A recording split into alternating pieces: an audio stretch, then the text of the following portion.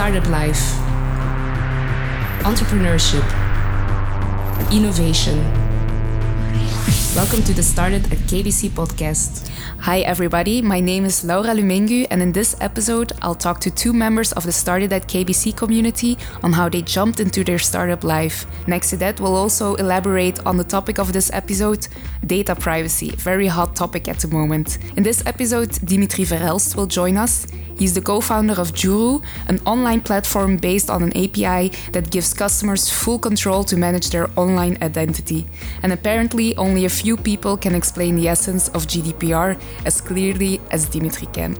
Tom van de Putte will join us too. He's the co-founder of Bingly, an app that interviews the patient in a smart way ahead of the consultation, so symptoms are accurately communicated to the doctor. So Dimitri, tell me, when did you take the jump and start your entrepreneurial life? And what do you do specifically in that life at the moment? What is all your focus and attention going to? Okay. We started a little over 10 years ago with my first company. Our vision was to make computer games. My co-founder back then, we studied together from age 10, I think. Mm-hmm. And very soon we decided we want to start a gaming company. He chose the technical route. He went to study computer sciences in Brussels. I studied visual arts because you also need a creative part to make games. And then when we graduated, we immediately jumped into the entrepreneurial life. Then we noticed making games is really hard. You need a big team. You need a lot of money. Exactly, yeah. So we pivoted into developing services for the broadcast industry, which was still closely related to what we want to do. It visualizes 3D works in real time. So we started working for companies like VRT, VTM, providing visuals for the news broadcast, for the election shows, and stuff like that. And we always tried to make time within the company to come up with ideas for new startups. So whenever we had some cash reserve, we could invest in a new project that we could start up.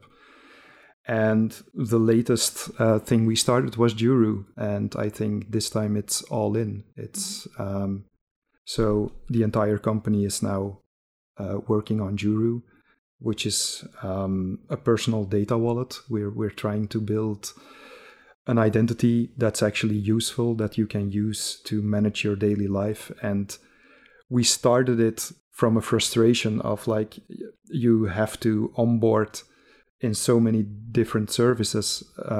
And each time, again and again, you have to provide the same personal data with every contact you sign.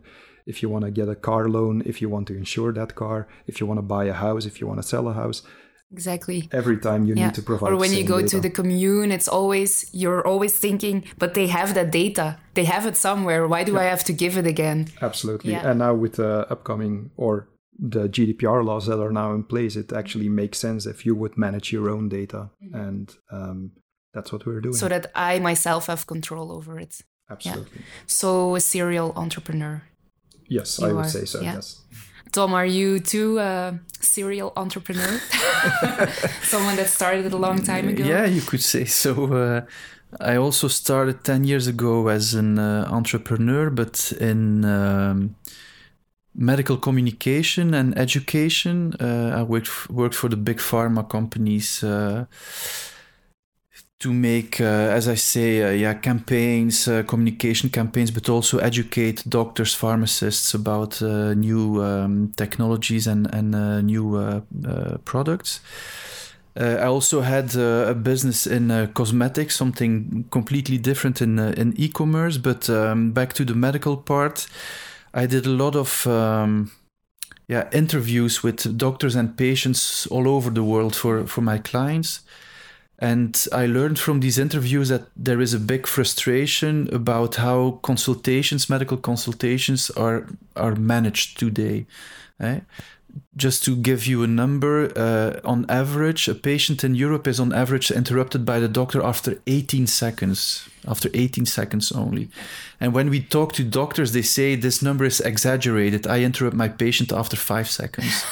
And I think that everybody knows this feeling that you go to the doctor, he interrupts you, he starts typing in the computer, he's not looking to you. So a lot of frustration. And with it has to go fast. Voilà, it has to go fast. And with my business partner in the agency, in the communication agency, who's a medical doctor, we had a lot of discussions about it. And you know, after 10 years of advertising and communication, I wanted to do something that really makes a difference for people. And it's not advertising, unfortunately. So we had, the story, we had also some, let's say, commercial successes, some cash to invest in a new project, which will make a difference. And that's how we made Bingly. We founded Bingly 1 year ago as a separate company, but we are already working 4 years on the project.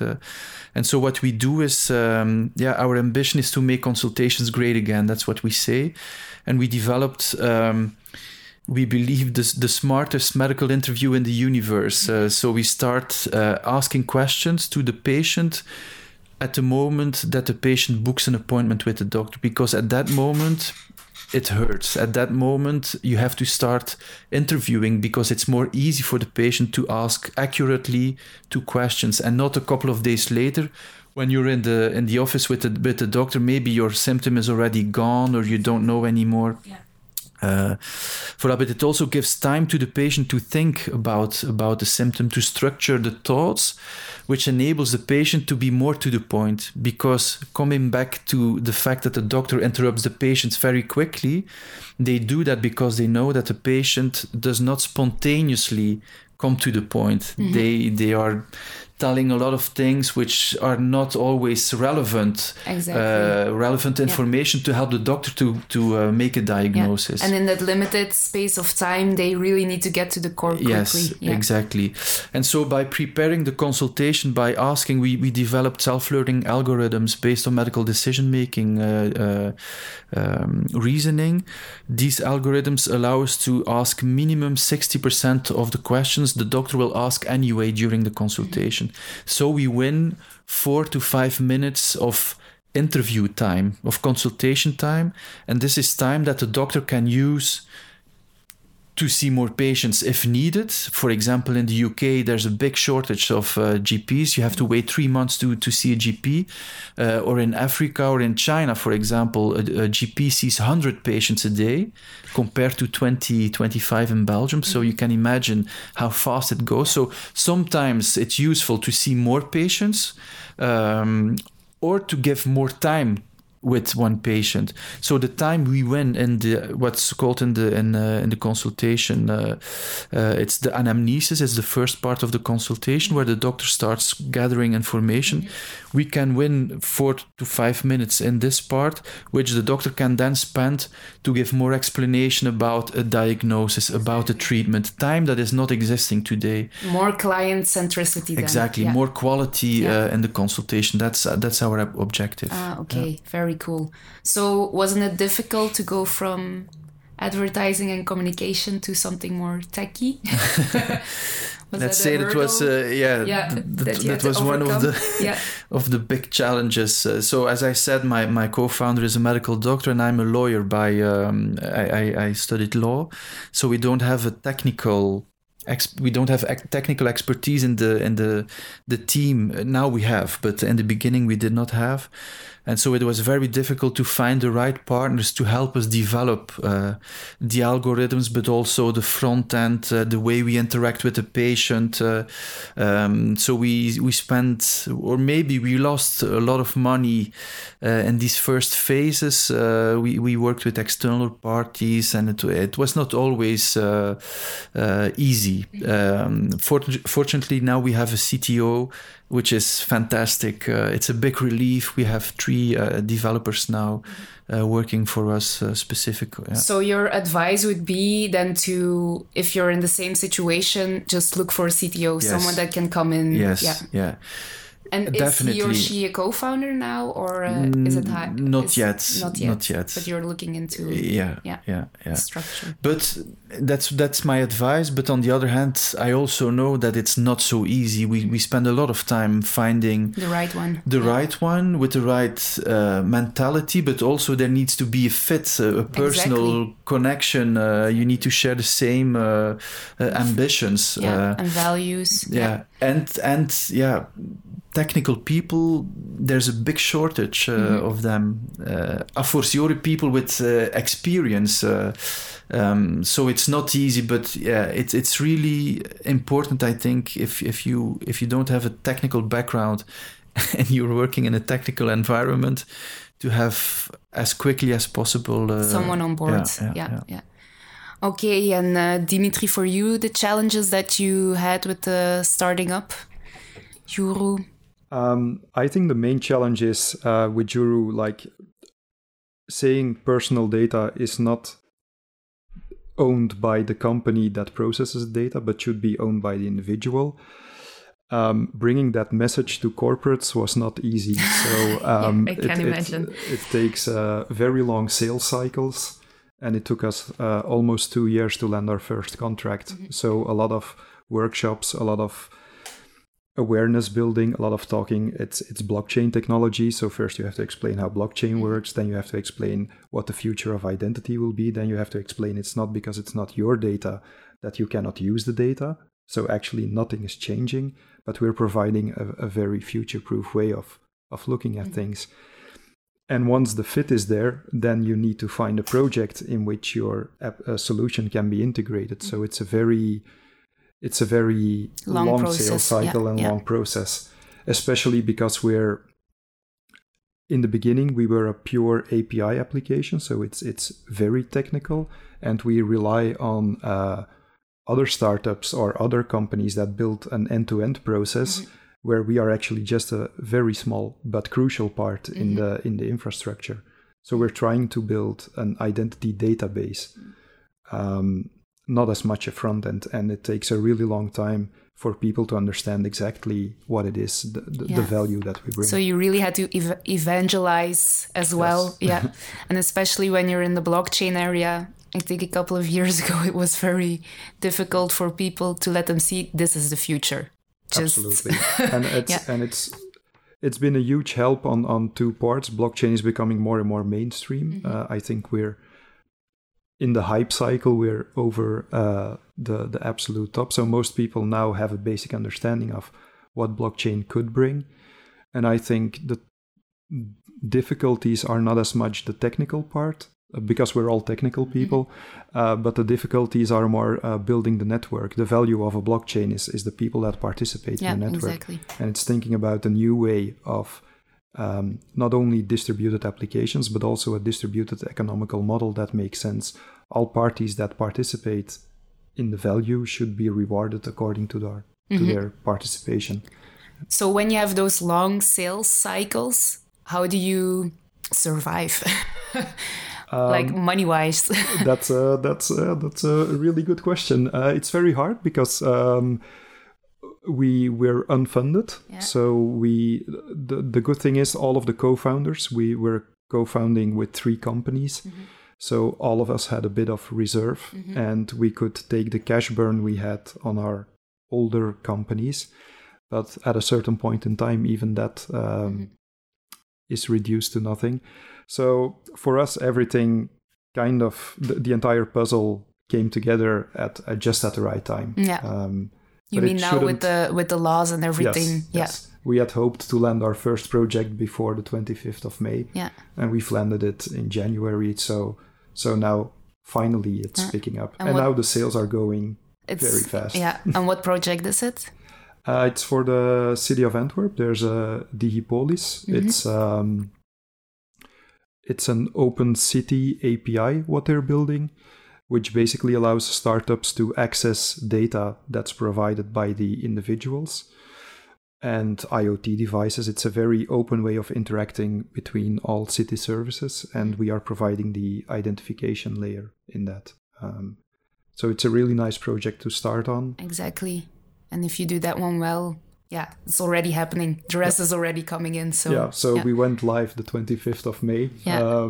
and so far it's looking good. So for you, the GDPR thing has been very welcoming. Yes, I say everything that's a challenge is also an opportunity for someone. Exactly, So what we noticed is a lot of larger companies were working on a GDPR solution before we started.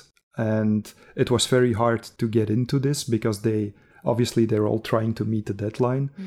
And now we're actually having meetings with those companies again, because most companies try to do the minimal required changes to become GDPR compliant. But there's so much more opportunity. Absolutely. Exactly, and that's what we're saying, we are basically bringing GDPR 2.0. It's if you're in the spirit of what they're trying to do, we actually make a lot of added value.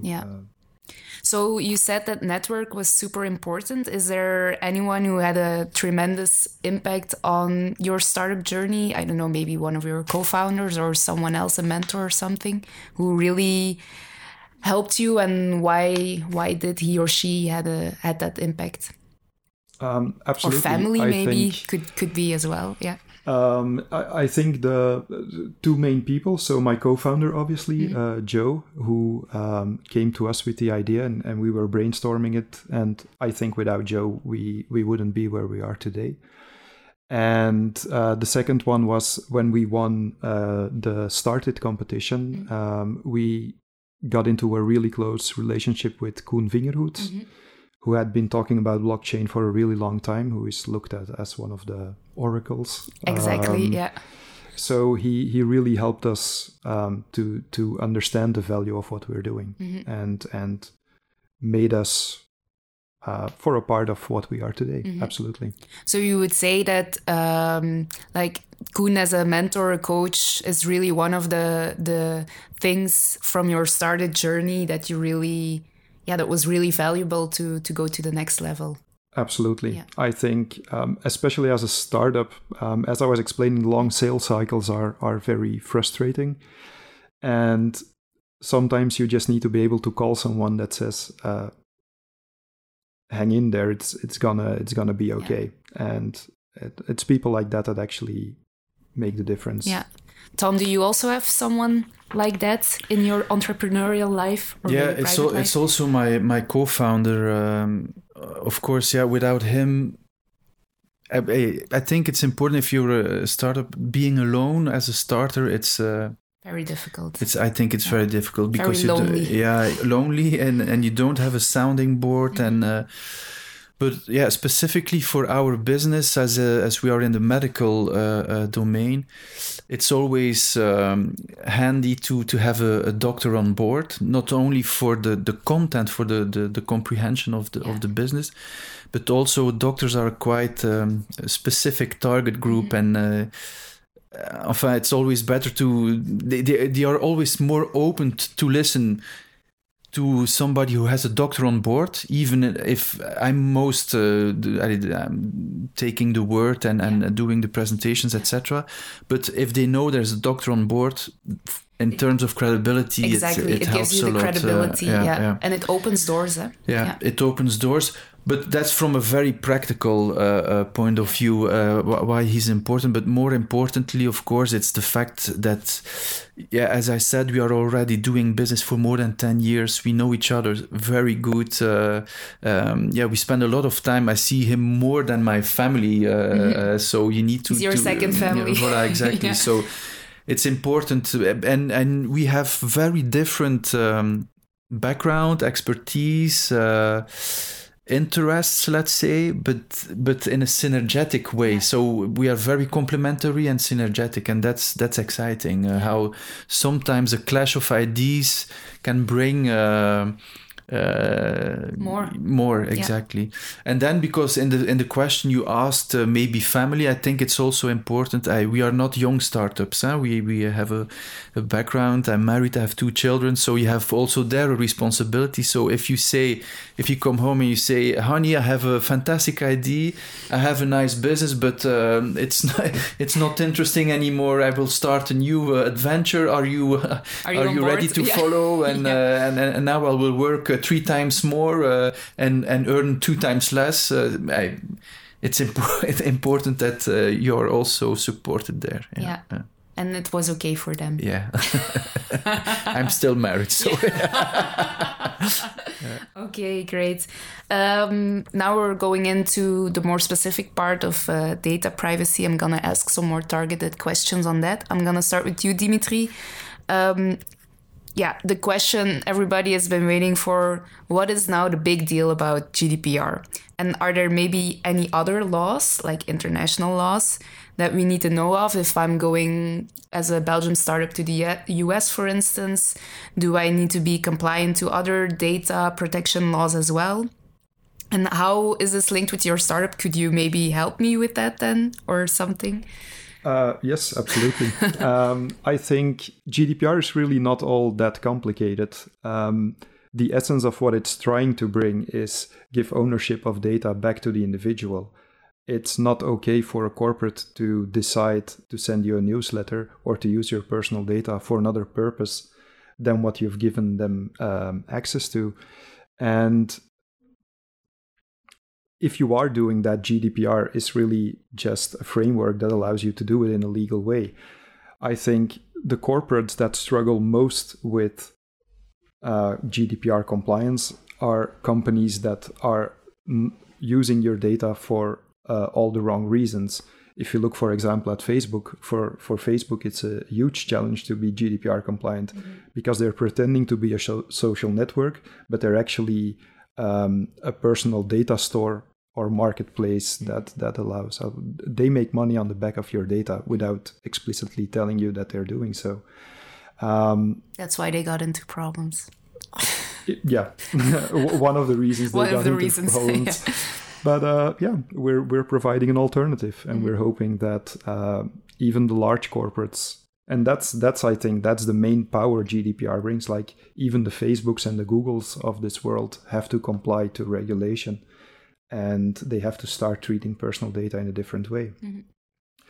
And that's why I think with Juru we've built a beautiful solution where we say the individual is the ultimate owner of his personal data. He's the only one with a private key. So and we're building a blockchain network where we're actually saying the individual decides what he shares and who he shares it with.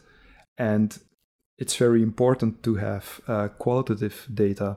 So not only do we allow you to share your data, but we also allow third parties to provide attestations to your data. Mm-hmm. So that if I'm sharing my data, for example, with Tomorrowland or with a nightclub, and I want to get in, I no longer have to show my identity card revealing too much personal information. Mm-hmm. The only thing I could show is a token. Mm-hmm. And if they scan it, they can see this person is over 18. Mm-hmm. And KBC, for example, has validated the age token. Mm-hmm. So you're only sharing the minimal data set that's required for a service to work. Coming to your question of if you go to the US, for example, I think if you make it in Europe, if you're GDPR compliant, then you can roll out on a global scale. Most privacy laws are less strict than the European ones, especially if you go to the US. They have a very different idea of privacy. And I always thought that the US market was a long way ahead of Europe, especially when it came to data protection. But we went there for a startup competition last month. And we actually won the competition. Congratulations. Thank you. And a lot of companies from the US are actually approaching us now to say, like, we want to become user-centric, and we understand that Europe is actually leading the way there. So actually what the European government did there then is actually, how do I say it, really thinking future-proof and giving the right example. Absolutely. And I think because they are enforcing it on a global scale, every US company that's active in Europe or as customers in Europe also has to be GDPR compliant. So we're really setting the tone. And I think from an economical point of view, we're also creating some kind of relevance for European developers. Absolutely. Yeah. So, Tom, I'm going over to you now. If I understand correctly, you have to be even more compliant because you're dealing with personal and sensitive information from patients. Could you explain to us what exactly it is that you do, what data that you gather, and how do you deal with it? How do you manage it? Yeah. So exactly, if you're in the medical domain, you treat sensitive data, and so you're in the most severe part of the GDPR legislation. The data we capture, I think it's important that to only capture data that is relevant. So not over-ask patients and not capture data that's not relevant for the purpose of your application. So the data, that's, I think, the concept of data minimization, I think it's how it's called. So the data we ask from the patient up front is age and gender. Just in order to avoid to ask a gynecologist questions to a man, for example, or ask a woman how it's with her prostate, it's stupid, or ask an adult pediatric question. So that's why we need age and gender, and it's very relevant. So that's the data to start with. Of course, we need the name of the patient in order to enable to link them to the right doctor. So the doctor knows that patient X is in front of him. And then the other data we collect is data about symptoms. So what is your health complaint? What is your symptom? And then we ask what we call quantificating questions about symptoms. The most easy example is fever. So the quantificating question is how much fever. But for example, if I take diarrhea, there are a lot of questions to quantify what this patient means by doctor, I have diarrhea. So that's the advantage of our application. If we ask these questions up front, a patient can think about the symptoms. And from a GDPR point of view, it all starts with the informed consent of the patient. So it's the patient who needs to be informed in very understandable, easy to understand language, why we are asking these questions, what will we do with this data, and if the patient gives the consent, then we can share with the doctor who gave us the permission to interview the patient. So there's a legal framework between three parties. There's the doctor who's actually the responsible for the data collection and management, because it's the doctor who gives us the permission to interview the patient. One of the other requirements if you're treating sensitive data is to have a DPO, so you're obliged to have a DPO, which is not the case for other data handling companies. So we have a DPO, and then there's some formal requirements we all comply with.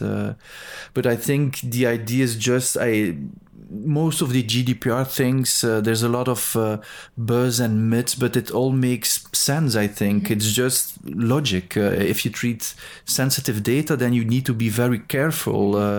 But also from a technical point, where do you store the data, exactly. How it's protected, how do you encrypt, what technologies do you use for that? Because for you, that must be very important as well. Exactly, because you don't want, not for your patient, but not for the image of your company neither, that you're hacked or that your data is leaking somewhere. So do you do specific things for that, or?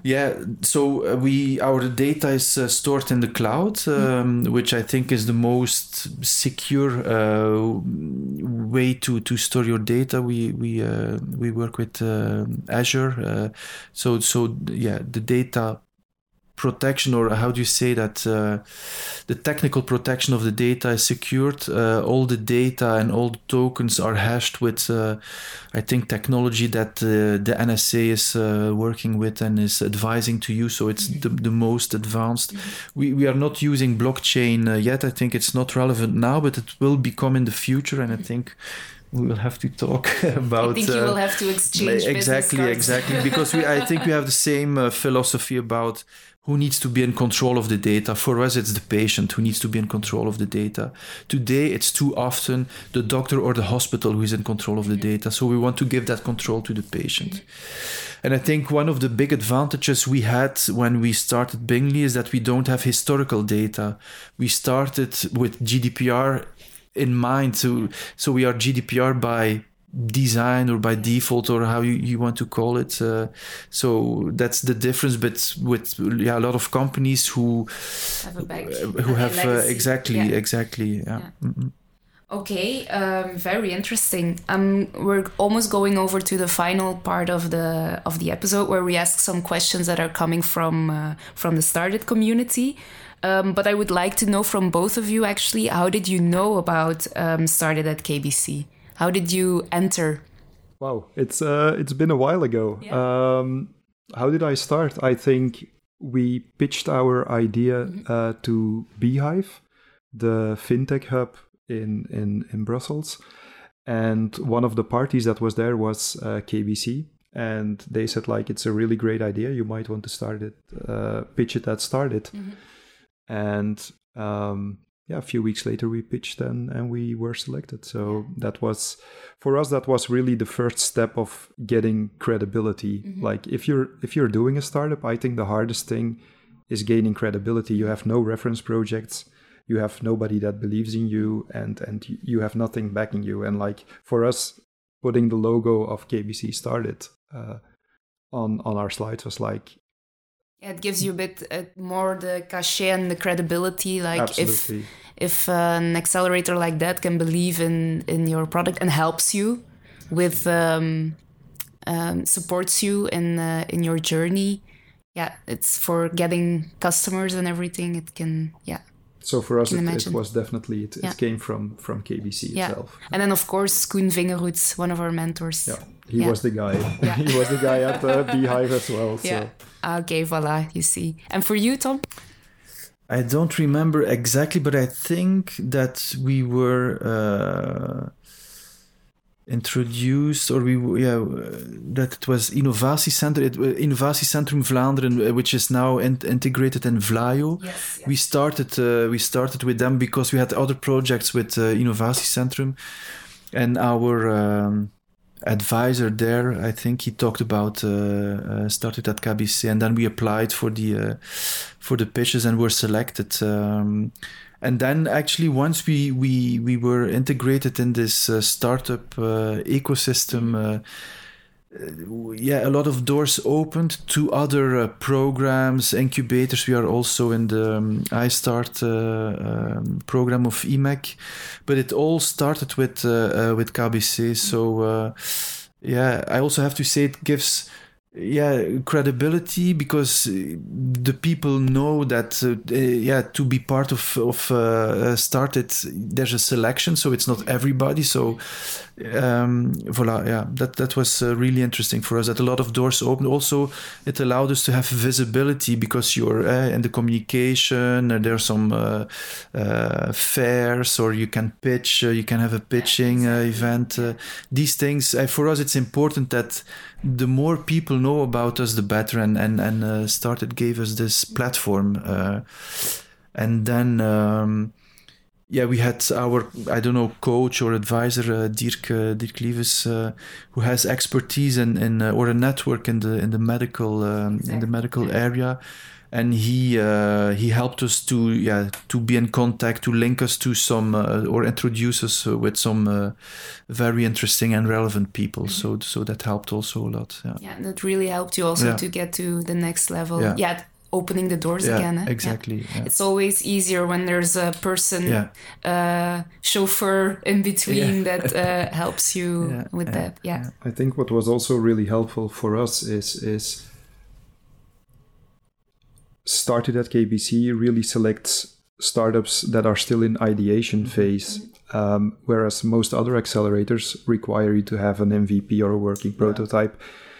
So they get in very late in the game. It's really nice to see that some accelerators actually believe in the idea more than in the execution. And we're actually at the moment open for all the phases. So you can see it's also very helpful for the other startups to see like, okay, the different phases. If you're sitting next to someone who's already in build phase or in go-to-market phase and you're still in ideation, you can ask relevant questions to them because they just went through it like a couple of months ago.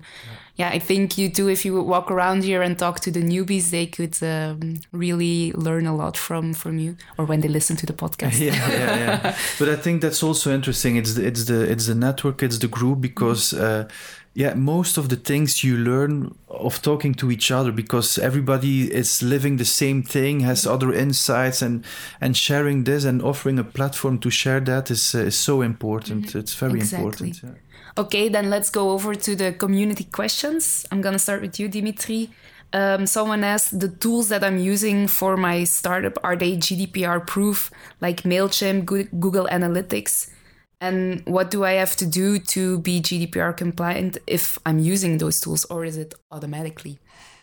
I think most big international companies like the ones you mentioned, they have taken care of the technical hurdles of becoming GDPR compliant. So they store their data in a good way. They make sure that the security is okay. What they will never take care of is the way you use the tool. So I think in GDPR, there's two very distinct things. On the one side, there's the technical part that needs to be okay. And most tools have been working on becoming compliant in the last 2 years. But the second part, I think, is the most important one.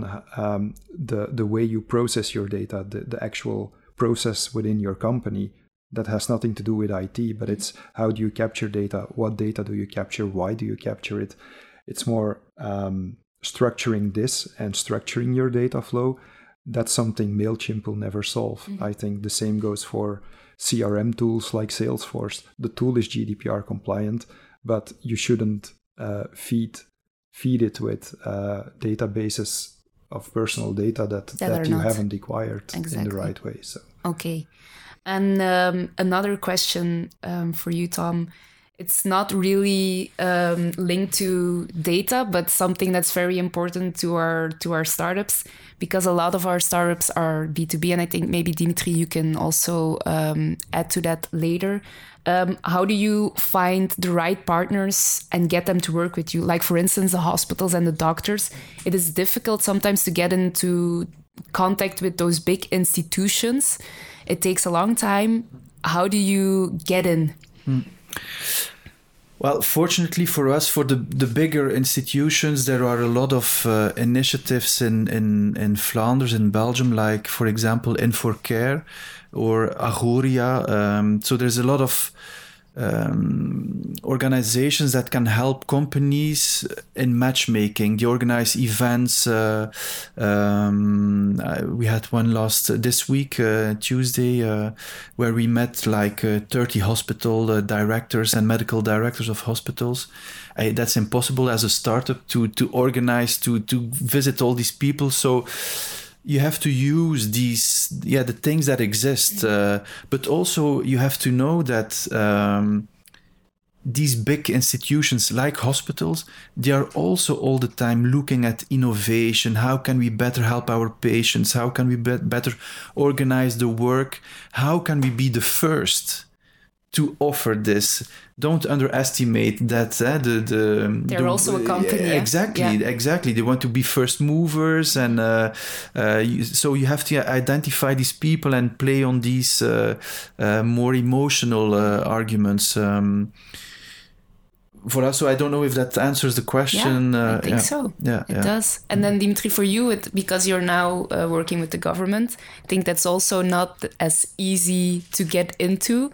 However, maybe you were just there on the right place and the right time with the right solution. Absolutely, but it's not because you have the right solution that you get in. You have to find the right people. As Tom said, it's That's the most important part. And for us, that was also the networking, like Agoria, like Beehive. We also joined HR Tech Valley, and they create forums where you can actually meet corporates. Yeah. And I think especially when it comes to personal data and identity, you have to be very high up in the chain. You will not go through procurement. You need to get to the right level. And for us, that actually worked automatically as soon as we mentioned what we're going to do. The first or the second meeting we had at KBC was actually at board level. Same goes for Belfius, same goes for most HR companies, because what you're doing is very crucial. And I can imagine that it's the same with you. If you're storing patient data, you're not going through regular sales cycles. It's a strategic decision. Yeah, I can confirm that for us, for example, if you have meeting with the hospital, we meet the hospital director and the medical director, because we have a medical solution, but also a business solution. So you have to talk immediately with the right people, and if they say we are interested, we go. Then it will be done. So it's really important to aim for the right level and not aim too low. You have to be bold, you have to be ambitious and say, guys, I have a solution for you, but I want to talk with the decision makers. Yeah, really have the guts to go out there. Yeah. And I can absolutely also confirm this. Like when you get in at the right level with the right solution, most talks go really well. Again, another inspiring conversation. Thank you, Dimitri and Tom, for joining us. And a big thank you to our listeners. If you have a question for the Started at KBC community you want answered, post it in the comments and we might ask them to our guests in the next episode. Started at KBC podcast. This podcast is made possible thanks to our strategic partners KBC, Telenet, the Kronos Group, Accenture, Mobile Vikings, Flanders DC, Join, IMAC and the University of Antwerp.